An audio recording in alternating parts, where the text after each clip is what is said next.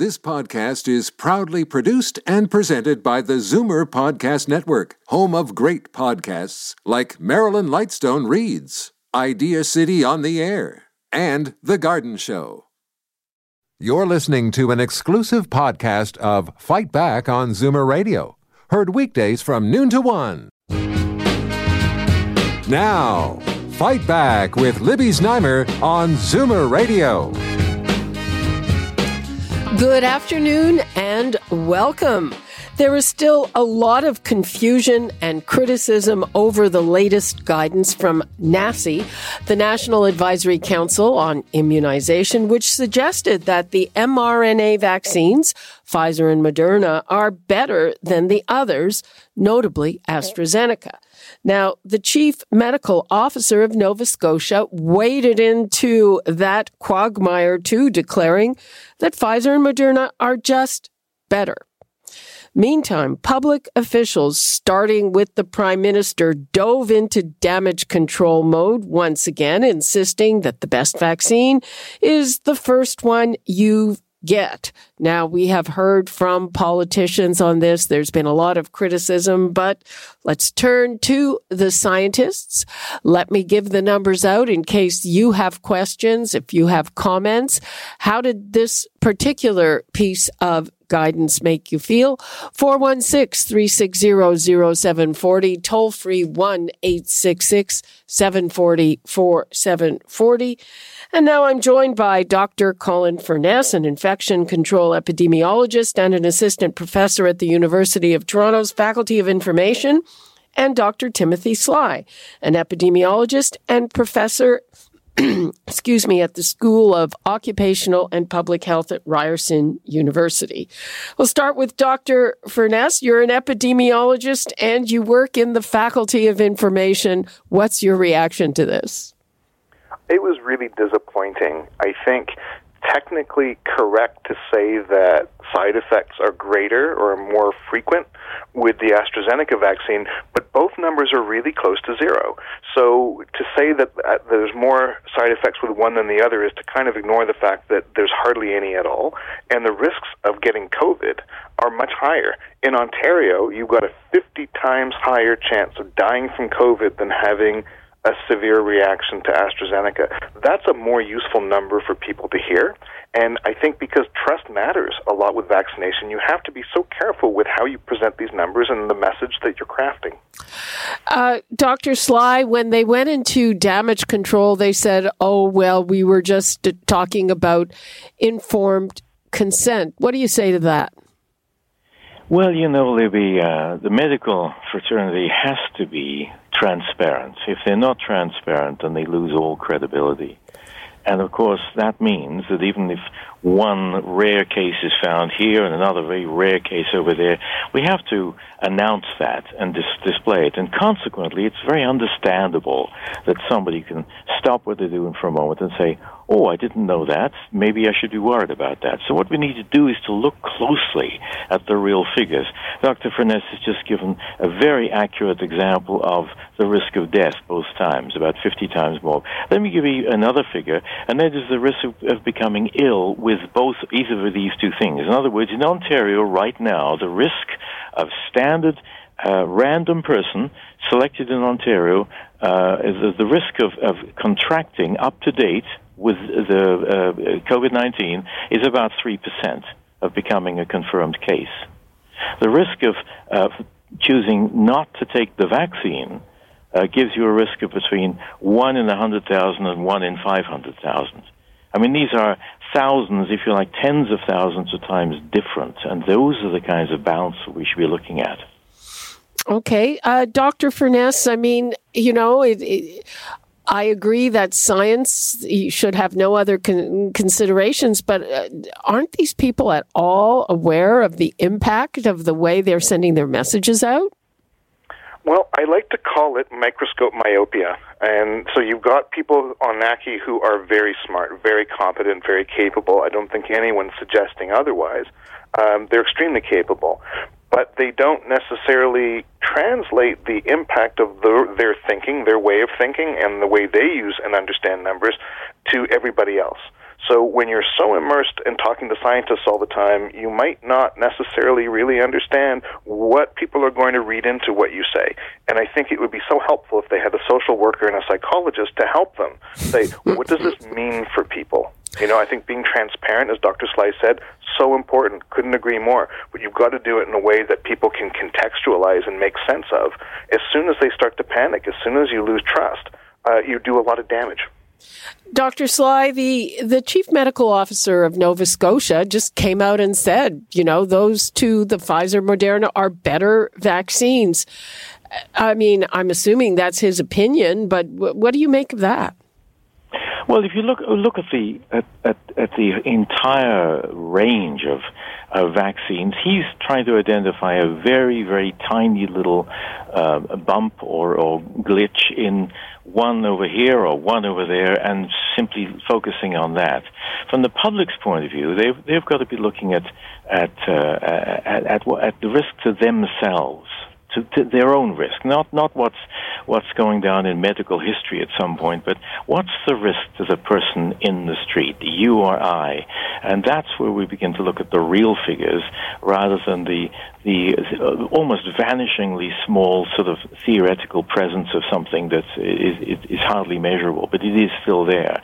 That's the difference. And I think too, if you remember, Libby, back no, you're far too young, but you remember there was a person called a public relations person, and they would be who the press would go to, and they would usually be female, very good looking, with a big bouffant hairstyle and the teeth that go bling in the sunlight. They've gone out to pasture somewhere.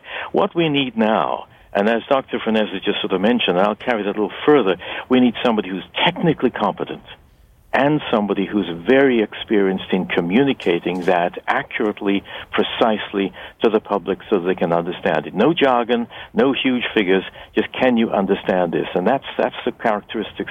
And unfortunately, we sometimes see expert boards and committees without that communication expertise. That's a great pity.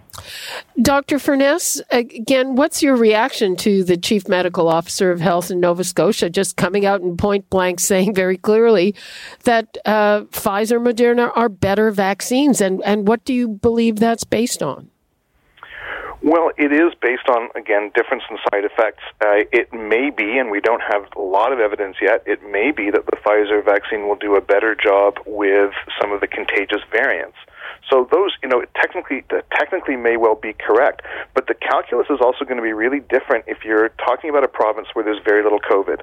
Well, Nova Scotia's got a huge surge now, but if we go to a province like PEI, where there's almost no COVID, the risk of getting a vaccine may look actually quite different to people in terms of, well, do I need to do this right away? So they've got a very different context. In Ontario, it is really urgent that we get vaccinated, that we try and get enough people vaccinated so COVID stops circulating. That's really important. More important here than it is in the Maritimes. So I wonder if we transplanted him here, whether he'd be saying the same. Okay, yes. Now, this has caused, I just got an email from a GP that we talk to often, and she's getting deluged with questions in the wake of this about AstraZeneca. I've seen people on social media saying that they feel betrayed, that they're now worried. In retrospect, Dr. Sly, what would you say to those people? The vaccine itself turned out to be far better than even the phase 3 trials would suggest, as we've seen the real-world data. Because as you remember, 30,000 to 40,000 people are involved in a phase 1, 2, and 3 trial. And even those numbers were too small to see any problems at all. But then as we get into the real-world data, sometimes called phase 4 trials, but whatever you want to call it, as we begin to see the millions and millions of people who are vaccinated, we begin to see the odd case there. This vaccine has shown itself to be exceptionally good. And so it's been plagued by so many administrative problems, communicative problems, record-keeping problems, and even design problems in the phases. But the vaccine itself is enormously good, and I would have no trouble at all. Some of my closest friends and family members have taken AstraZeneca, and there is no shadow of a doubt that that's the right thing to do. But the previous point was a good one, though, Libby, if I just may point out. Do you remember smallpox? It was, of course, as we know, the one human disease that's been completely eliminated. But, the vaccine for that was actually quite dangerous compared to other vaccines. But here's the decision. Would you vaccinate people now for smallpox when it has virtually zero chance of ever being infected by it? No, because the vaccine itself does carry some danger. But during the time when smallpox is creeping up toward your street, at that point, it was clearly the only thing to do. And so in a much smaller sense, this is what we're looking at here. The vaccine is the right thing to do, it is the correct thing to do, and it's the safe thing to do by a factor of tens of thousands of times risk. Okay, I'm going to take a call from Michael in Mississauga. Hi, Michael. Good afternoon. Okay, basically, I was offered the Pfizer, the blood clot vaccine a month ago. And blood clot, you mean AstraZeneca. I don't think it's fair to call it. Sorry if it's a bad connection. It's a cell phone, okay? But finally remembered that I was treated with a blood thinner, and when I read up on the blood thinner, it's for blood clots. I had a talk with my doctor, and he recommended that I get the Pfizer or Moderna. And even yesterday when I got the shot, I was so petrified of getting it, I almost left. Well, you have you have a specific case, and you consulted your doctor with your medical history, and that makes a lot of sense. And I'm glad you got your shot, Michael. Thanks for your call. I mean, that's a different story, isn't it, Dr. Sly?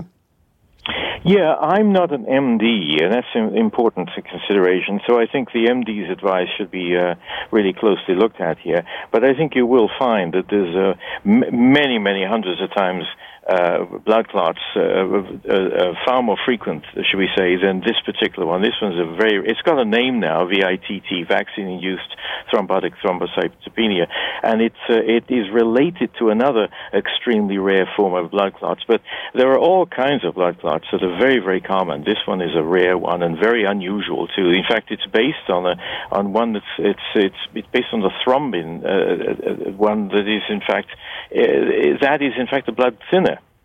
And so the blood thinners itself is associated with this same type of blood clotting. However, the medical people need to be weighed in on this one. The risk of a blood clot if you get COVID is many times higher than from the vaccine, right? Dr. Furness? Exactly. Dr. Furness will verify that. I think he's done a bit more research on that one, exactly. That is absolutely right, and we didn't even know that in the early days of COVID. But a lot of catastrophic stroke, and that didn't look like COVID, but certainly turned out to be. So yes, if you're really concerned about blood clots, the first thing you should do is go get a vaccine so you don't get COVID. Exactly. Now, I am wondering. There's a lot of talk about AstraZeneca, and we just called the Ontario Pharmacists Association, and the fact is that pharmacies are almost finished their supplies of AstraZeneca. People who are 55 and over have had their shots, before all this cropped up. So to a certain extent, all of this might be moot. What do you think of that? I don't really think it's moot in the sense that we're still expecting deliveries of all of the vaccines so far, including the fourth one, too, Johnson & Johnson, which is coming in. So I think we need to grab as much as we can and get them into people's arms. This is a desperate situation. We thought we would never be even close to having a triage scenario presented to us, and here we are on the doorstep of it. Now, admittedly, the numbers are going slightly down in the last 7 days, and let's hang on to that, but there's no time to relax at all. This thing can flare up immediately. The analogy we've used in the past is we can keep it down, but it's the dry forest floor. It just needs one match, even in a province that hasn't had many. Look at the Maritimes. They were doing an excellent job, and then suddenly they see a flare up there. So no time to relax, but perhaps some glimmer of hope on the horizon if we keep the vaccines going. And that's what the immediate solution is. Let me correct that. The medium-term solution is the vaccines. The immediate one, today and this week, is the mitigation. It's the distancing and the masking. Keep that going. Vaccines come in a few weeks' time. That's the benefit. Again, Dr. Furness, so I'm wondering about AstraZeneca because India has halted shipments, which is where we originally were supposed to get it. Presumably, we're getting some from the United States, but I think that for a lot of people, there might be a bigger question of this business about mixing the vaccines. Well, there's a trial going on in the UK right now on exactly this topic. What happens if you give one and then a different vaccine as a second dose? Now, I'm not an immunologist, so I can really only speculate. But my guess is that two different vaccines that stimulate the immune system in a different way may work in a complementary way. It wouldn't surprise me at all to find out that having the diversity of vaccine actually produces a broader array of what are called epitopes, or slightly different flavors of antibodies.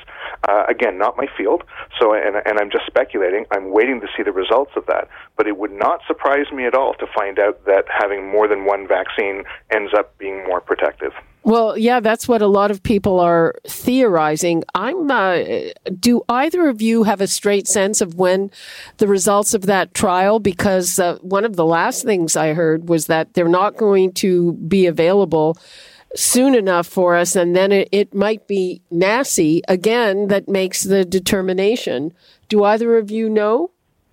No, we just know the jury is out at the moment, and everybody is waiting for these results because of the reasons Dr. Vanessa just mentioned. So we just have to hang on and wait and see. The one thing we don't want to be doing is to become shall we say, forward and without thinking. We need to be seen to be conservative and careful and cautious. That's the overriding principle here. Mm-hmm. We've also seen that for 2 weeks at least, the province is diverting 50% of its supplies to the so-called hotspots. The civic leaders in those areas saying that's good for 2 weeks, but really that has to happen longer. Dr. Furness, what do you think about that? It's wise. There's no question. And I think even nationally, let alone provincially, we probably should have done a better job of directing vaccines to hotspots. Why? Well, if you look at Peel, there's a lot of essential workers there, a ton of essential workers. And so when you do a lockdown, it doesn't make much difference there. They've got crowded buses with essential workers still going to work. So the other levers that you can pull around social distancing, as Dr. Sly mentioned, aren't going to be nearly as effective there. So we have fewer tools. At the same time, we have a lot of sickness. The big challenge there, though, is to set up mass vaccination clinics full of sort of scary-looking people in white coats. That's not going to be necessarily so effective for people who feel marginalized. And Peel has a lot of people who come from backgrounds where the healthcare system doesn't seem like it's for them, where they don't necessarily feel welcome, where the people trying to inject them don't look like them. There's a lot of barriers there. So it's not just diverting vaccine, which I think is a good thing. You've got to go mobile. You've got to go local. And you've got to actually have just as diverse people administering the vaccines as the ones that you hope to receive them. So important. Well, one of the aspects with the guidance that NACI gave yesterday, one of the criticisms of it is that it made it sound like, okay, you essential workers who are at the highest risk at the moment, you have to take the less good vaccine. Dr. Sly, that's what a lot of people seem to have heard there. Yes, it's an unfortunate thing, and you can understand how people might interpret that, but it is an interpretive issue. It's not really a de facto issue. In fact, the idea of focusing on and giving vaccines as effectively and with such a broad coverage as possible makes such a lot of sense, and we can actually point this out as well. If we stand back and look at it from a distance, when we began the vaccination, we began what we would call mass vaccination. We did it with polio. We've done that up to date with measles and mumps and you name it. But with something, and I hate, this is surprisingly, you have to go back to smallpox a second time, but it didn't work with smallpox. In the last huge conurbation of it, which is in Dhaka in Bangladesh, there it was found what really brought it to a close was what we call ring vaccination, which in a funny sense is what we're doing here. In other words, you wait until you hear of a suspected case, pounce on the case, vaccinate them, the family, the neighbors, and everybody around the houses for about 1-2 houses around, and then you wait for the next case to appear. Ring vaccination works, and this is an example of it working here, where we're having flare-ups, little dumpster fires here in Brampton and places like that. Descend on them, put out that fire, and then wait for the next fire to come along. That technique seems to work in these situations. It brings to mind, I was scratching my head when I saw news about this outbreak at a quarantine hotel that's supposed to make sure that people don't go back into the community with COVID. And I was also scratching my head about the guidance on that, saying, well, there was an outbreak at this Crown Plaza where people are supposed to self-isolate, but the risk to actual hotel guests, if you can call them that, is minimal. Dr. Furness, did that leave you kind of wondering? It's eyebrow raising, but this is not the first time that's happened. In fact, New Zealand, which has most experience with careful quarantine, has also reported this happening from time to time. And one particular case was fascinating. There was 2 people across the hall from each other, and they've got guards, they've got CCTV. They know these people didn't interact, and yet one clearly infected the other. They did the genomic analysis to know they were genetically identical until they looked at particular video footage, and when they had the test teams going down the corridor, one person opened their door, pulled down their mask to get a swab, then they knocked on the next door right across, same thing, and clearly there'd been a plume that just went straight across. But wow. And so that was sort of caught red-handed. But the fact is, hotels are not designed for negative air pressure. So you've got air recirculating, sometimes through bathroom fans, sometimes into corridors. If you think about apartment buildings where you walk down the hallway and you can smell people's cooking, when you've got different units in the same building, you're sharing air, and that is going to create a little bit of risk. So I guess what I want to see is maybe over the next several years having airport hotels fitted out with better ventilation systems. So for the next time we have a pandemic, we've actually got a really safe set of facilities. Yeah, hopefully the next time we have a pandemic is not for another 100 years. Well, we've had 3 COVID incidents now in the last 20 years. 3.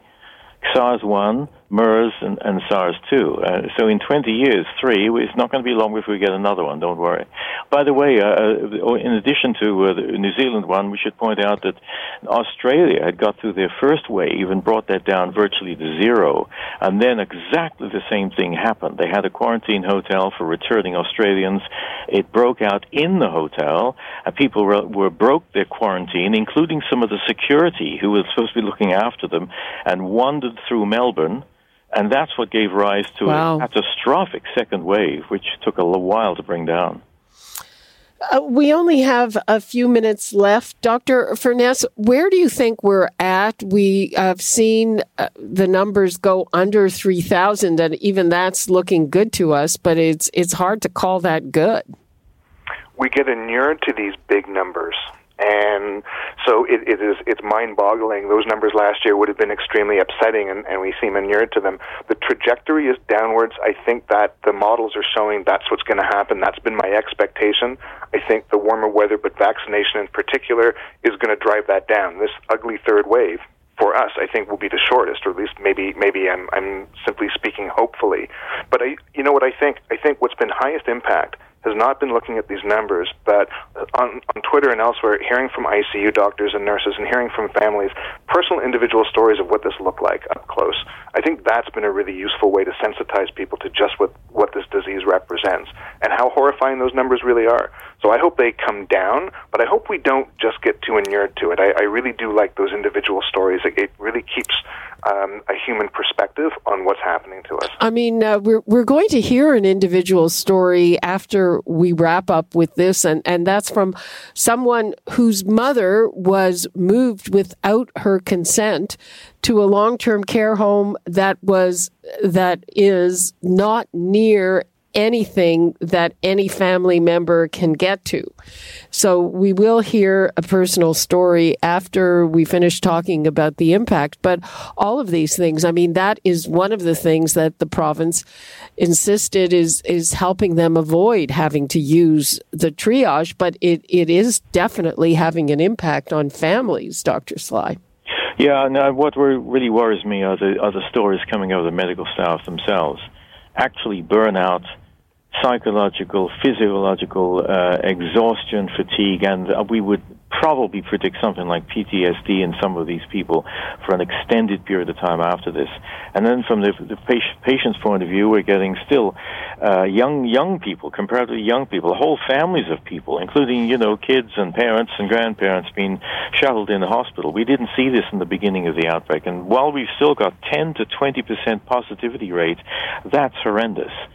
I won't relax until it gets down to about 1%, and then we can begin to relax a little bit. Far too soon to let down the guard. Well, yeah, and we have so far avoided this triage where not everybody would get intensive care, but so-called elective surgeries are being canceled. The backlog is something like 250,000, Dr. Furness. It's brutal. The numbers are brutal. I mean, I don't see any other way to say it. We're already doing triage. We're suspending elective surgeries. We've got, as you say, people being transferred without their consent elsewhere. There's a lot of triage going on. Let's not make any mistake about it. The province let our healthcare systems get overwhelmed. We let this get out of control, and it didn't have to be this way. So you're considering that it is already out of control? No question. No question. It doesn't take much talk with colleagues of mine who are working in acute care. It's brutal. It's absolutely dreadful, and I think there's going to be a lot of PTSD among those folks. Not just the victims, but the people doing the treating. It does seem that hospitals are still able to maintain emergency care, though. I don't know up close. I expect probably so. When you have lockdowns, I think you have fewer things like broken bones and what have you. So people moving around less probably creates a little bit less traffic in there. You've got to have emergency services, of course. But again, what becomes elective and what we mean by elective, that the bar there can really move quite a bit. So it's really concerning. It's very, very concerning. I'd like to think we're at rock bottom right now. That's I guess my hopeful feeling is that as cases come down, it's going to take a few weeks for ICU and hospitalization to come down because it lags, and I really can't wait to see those numbers start to come back. And so to try to end on a positive note, Dr. Sly, we're talking about numbers coming down. How much longer do you speculate that this wave will last? Oh, Libby, that's the question, isn't it? Listen, we will reach the end of this. All pandemics end. Keep that thought in mind. And it's up to us whether we get that pandemic ended sooner or later. And that depends on how we act and how our attitude is, and whether we get the vaccines in here and whether we keep on the mitigation. That bit of it is up to us. Okay. Thank you so much, Dr. Colin Furness and Dr. Timothy Sly. We really appreciate your time. Thanks, Libby. Bye-bye. Bye-bye. We are going to take a quick break, and when we come back, we will have one of those human stories on what the impact of some of these decisions, some of these emergency decisions are. We'll be talking to Harry on the other side of the break. You're listening to an exclusive podcast of Fight Back on Zoomer Radio. Heard weekdays from noon to 1. Fight Back with Libby Znaimer on Zoomer Radio. Welcome back.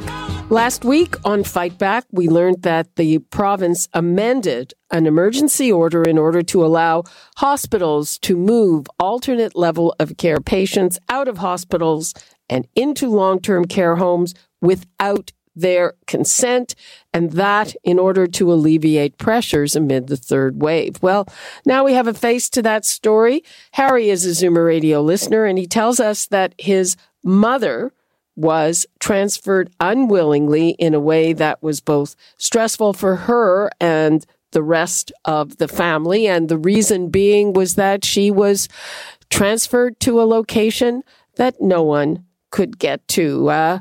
There is an ending to this story, but let's hear it all before we get to that. Harry doesn't want to give his last name or his location. He joins me now. Hi, Harry. Good afternoon, Libby. Bon après-midi. Okay, bon après-midi. Your mother is 98. What happened to her? Well, yeah, she'll be 99 next month. And, my mom lived at home up until December. And she lived with my sister, who is developmentally challenged. And they did well in the last 14 years, taking care of each other, actually, supported with myself, community living, helping my sister, and having home support. But my mom got progressively, physically and mentally, she deteriorated and started acting her age. I mean, she did very, very well with my sister living alone. And it reached a climax in just before Christmas when she was forced to be hospitalized. And prior to that, she and my sister were totally against the idea of moving to a long-term care facility prior to COVID, and even more so after the COVID experience. Well, who could blame them? Yeah, exactly. So my mom was put on a prioritized basis, highest priority to be relocated to a long-term care home. And in the area where they live, there are multiples. It's a small town in Ontario, outside the GTA. And there are multiple options nearby. In fact, walking distance, just as the hospital where she was located was walking distance. And my sister walked on a daily basis to visit my mom in the hospital while she was waiting. And just to clarify, you live in the GTA? Correct. Okay. North of Toronto, but in the GTA area. So, so as lockdown hit us, my access to her, became impossible, right, other than telephone. But my sister was declared an essential caregiver and did have visitation rights in the local hospital, walking distance from the home. So there she sat from there until last week. Late last week, prior to last week, I was aware of a threat of moving her out of the area. I had been approached as her power of attorney to consider moving her to a temporary, it was actually beds that the hospital system, not a long-term care facility, but a private retirement home where the hospital system had rented beds. But this was outside, this was like an hour from the hospital where she was. And your sister has no way of getting there. That's correct. Like my sister has, and even, and my sister, because of her situation, even that threat was mentally imposing on her, on me as well, but particularly on my sister because of her special challenges. And at this point, living alone, with help from me and from community living. So we were aware of the threat, but it was, when those that made the proposal to us understood the situation, they backed away. And frankly, I was encouraged by announcements that the Minister of Health made. First of all, a couple of weeks ago, she made an announcement that they were pressuring the long-term care facilities to find room to take these patients out of the hospitals who didn't require hospital care but needed a space.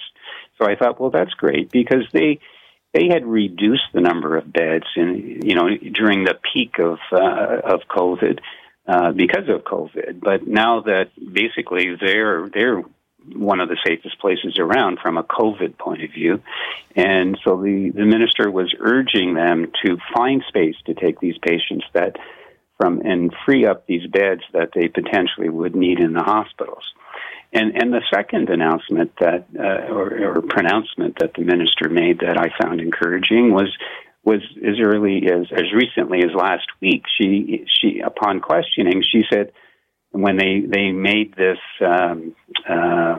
move without permission a possibility, she said only in extreme cases would we do that. And under questioning, they said, well, would you move people away from their family? And she said, first she said no, and she said only in extreme cases would we even consider doing that, and after complete consultation with the family. So that was but that's not the way it turned out. Not at all. In fact, on Thursday of last week, 3:00, I received a call advising me, not consulting with me, and from someone who I'd never dealt with before, that in fact my mom was going to be moved the next day out of town to a facility that was being rented by the hospital system. And when I expressed surprise and disappointment, and that this was contrary to what I was hearing out of the mouth of the Minister of Health, they said, well, the decision has been made, and we're just calling to advise you that she'll be moving tomorrow. And so at that point, I said, well, I'm not going to take this sitting down. I said, I need to speak to whoever made that decision. And so I was given, I need to escalate this. And so I did a number of things. One is I was given a name to contact, and I contacted that person. And I also wrote a message to the Premier, to the Minister of Health, the Minister of Long-Term Care, their chiefs of staff, and the deputy ministers for both those ministries, and pleaded, I sent it on an urgent basis and pleaded with them to please help me. Yeah, I'm sure that was at the top of their list of things to read. Yeah, exactly. But at that point, and so I was contacted, I have to say. So I received a couple of, thank you for your, auto messages. Thank you for your inquiry. Yeah. And one, the first line, I thought, okay, this is more personal. It says, sorry to hear about your mom. And then it went on and referred me to government policies and a couple of links to websites. And it was signed Minister of Long-Term Care, no name, just not minister, Ministry of Long-Term Care. Okay. And for more information, read these websites. So, that wasn't great. But I did receive 2 phone calls. One was from the local MPP, who somehow my message had filtered down to him. And he also happens to be a cabinet minister, not one of the relevant ministries here. And so he listened to my story and was very empathetic and volunteered to do whatever he could to help. And I told him I was continuing to try to work the system. And working the system, I dealt with... How much time did you have to spend on all of this? Well, this was all taking place on Friday morning before, my mom was still in the hospital, in the original hospital at this point. And so this, like I say, I received the call on Thursday.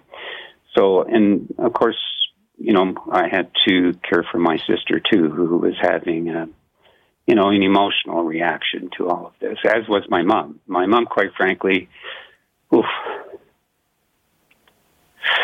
Sorry to hear that. I'm not going to say what my mom said. Sorry, Libby. I'm sorry to hear that. So I was able to speak with a senior executive in the hospital system who was very understanding and was equally frustrated. That according to her, there were in fact the information available to her and subsequent research I did said that there were beds available in the long-term care. And in fact, within one of the ones, in my mother's preferred one, my mother actually had served as a volunteer there, within walking distance of the home. And the real question was, why isn't my mom, who's on was indicated to me was number 2 or number 3 priority all the way back in January, and that these beds were being turned over, but not for my mom. So, quite frankly, the executive didn't understand why that was the case, and she promised to try to get to the bottom of it. And in the meantime, simultaneous while those two people, the MPP/cabinet minister and the executive in the hospital system, were doing what they could from within the system, I decided to go out and get some grassroots information and to go directly to the sources of some of these facilities and to see what was going on. One, to see if in fact there was any validity to the point of beds being available, and two, to have a better understanding that if and when my mom went there, what are the existing conditions? What are the visiting terms? What are, like, my mom is currently in isolation in this second facility for 2 weeks. Harry, we're going to have to wrap things up. I gather that there was a good resolution to this once you told them that you were going public with this. Yeah, I mean, who knows? I mean, is it all a coincidence? But I did receive a message an hour ago that my mom, in fact, is going to be transferred to her long-term care facility first choice 2 days from now. And I received that call an hour ago. Now, did things just, is it all coincidence? I mean, you can draw your own conclusions. But, and you told them you were going to tell your story here on Fight Back, right? I did. So if you want to take some of the credit, I'm happy to pass that message on to my mom. Well, we're really happy that it is going to be resolved in a good way, and really sorry for all the aggravation that especially your mom and your sister had to go through. Absolutely. And, I hopefully people will learn, and that some of the inefficiencies or lack of transparency or lack of coordination will benefit others. I mean, I did this for my mom, but I hope others will. I hope that it'll end up in a better system for everyone. Okay, Harry, well, we're very glad, as I said, that there is an amicable and a good resolution to this, and very sorry for all the trouble it caused, and giving us some insight about what this business about transferring people without their will really means when it comes down to a family. Thank you very much for sharing your story. And thank you for your role. Okay. We're going to take another break, and when we come back, we will talk about those restrictions that have been eased in long-term care when we return. You're listening to an exclusive podcast of Fight Back on Zoomer Radio. Heard weekdays from noon to 1. Fight Back with Libby Znaimer on Zoomer Radio. Welcome back. Yesterday, the province responded to long-standing requests from people in long-term care and their loved ones, easing restrictions. The new measures will allow residents to be able to resume activities like communal dining and indoor events and gatherings with precautions, and those who are immunized may engage in more intimate interactions like hugging if they choose. Now, until now, we've heard from listeners complaining that their family members have been confined to their rooms even when they are fully vaccinated. Now, clearly, this will greatly help residents' mental health, but there's also a question. What about the risk now that workers are not required to have their shots and they are now allowed to work in more than one home, which is a factor that contributed to the spread in Wave 1. Let's go to Donna Duncan, CEO of the Ontario Long-Term Care Association. Hi, Donna. Hi, Libby. Good to be here. So first of all, what was your reaction to this easing of the restrictions? Well, it's, I have to say that we're relieved. We've got clear guidance now that where we have vaccine rates that are high, quite honestly, we think that this is going to incent more people to get vaccines. We hope so. And it's time for hugs. We've got to bring hugs back. So communal dining is coming back in, activities in the home. So long as the homes are not in outbreak, we can move towards normalcy again. And we're very, very pleased because it's been a long 14, 15 months for everybody, and it really is time to bring life back into our homes. My understanding, though, is that there are some homes where something like 30% of the workers are not vaccinated.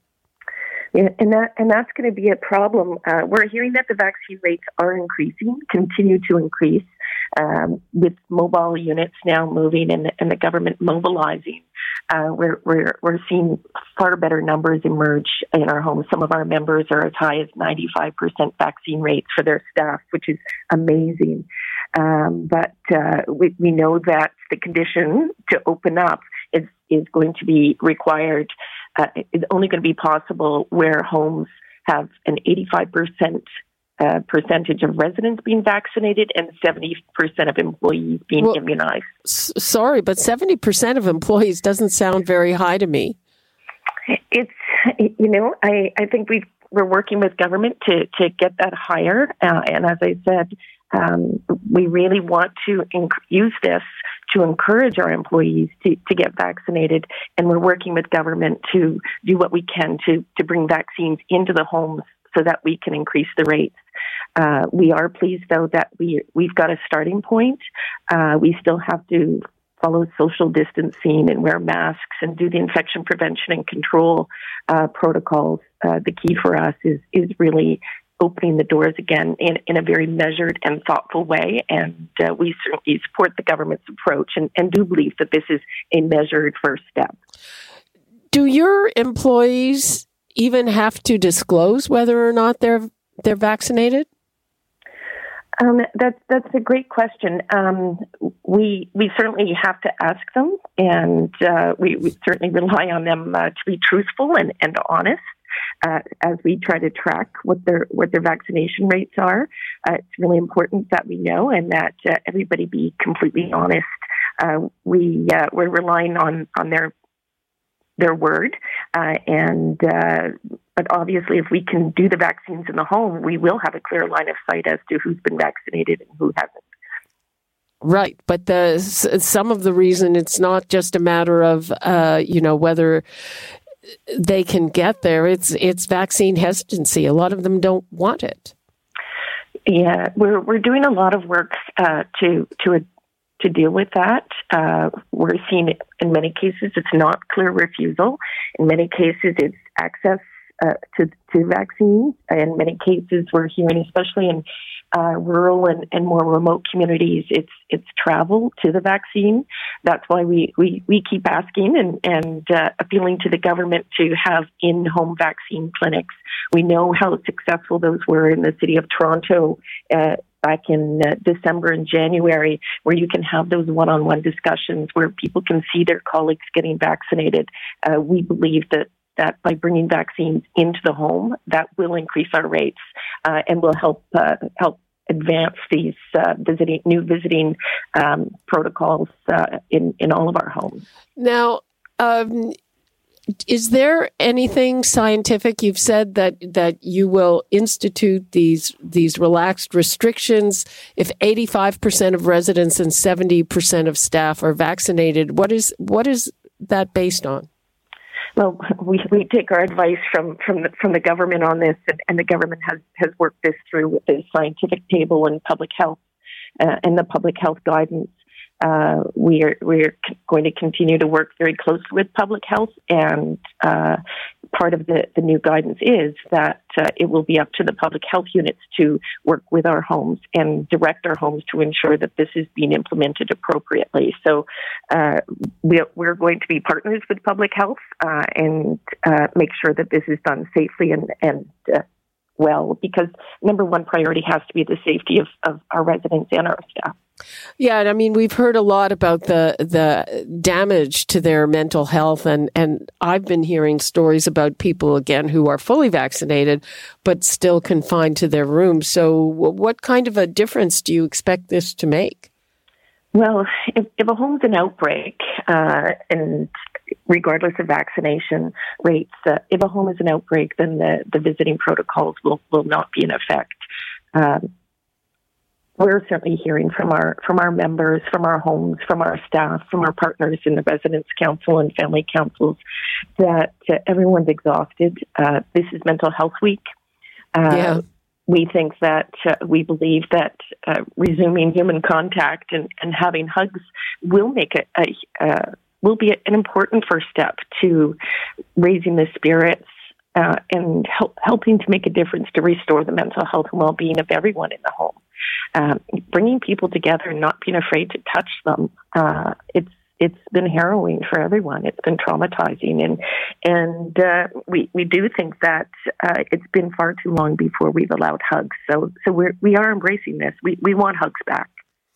And would that be, in terms of visitors, just the essential caregivers, or other family members are allowed to hug as well? At this point, it's just the essential caregivers, so we're still restricted because we are still in lockdown. So the ability of somebody to leave the home is very much tied into the ability of any of us to leave our home if we have to go for groceries or visits. And then those coming in is still restricted to the essential caregivers. So we're hopeful that as vaccines get deployed across the province and more people are vaccinated, and we have more and more vaccines to make that happen, that we'll be able to open. We're also hopeful that as we move into warmer weather conditions, that we'll be able to expand visitation to others as well for outdoor visits, similar to what we did last summer. So we're hopeful that the coming of warm weather will allow more and other people to come in to visit. And do you have a handle on what percentage of long-term care homes are going to be able to ease restrictions? I don't right now. This is new guidance and new direction that was issued yesterday. So we're really interested in finding out from government and from our members who's going to meet that. We're relying on the government data on the vaccine rates right now. So that data, those information are going to be really important so that our residents and our families and our staff all know what homes will be able to open and what homes won't. So transparency will be key for us. And when do you think it'll take effect? Took effect yesterday. So we're hearing already that they've opened up our homes yesterday. We're getting set up for communal dining and bringing people back in together. So we're quite happy about that. But it is going to be a process, and we anticipate there are going to be some bumps and hiccups. We've certainly seen throughout the last 14 months, different public health units have different directions. So we want to ensure that there's clarity and consistency across the province so everybody knows. Again, that transparency about which homes are able to open up is going to be very, very key for all of us.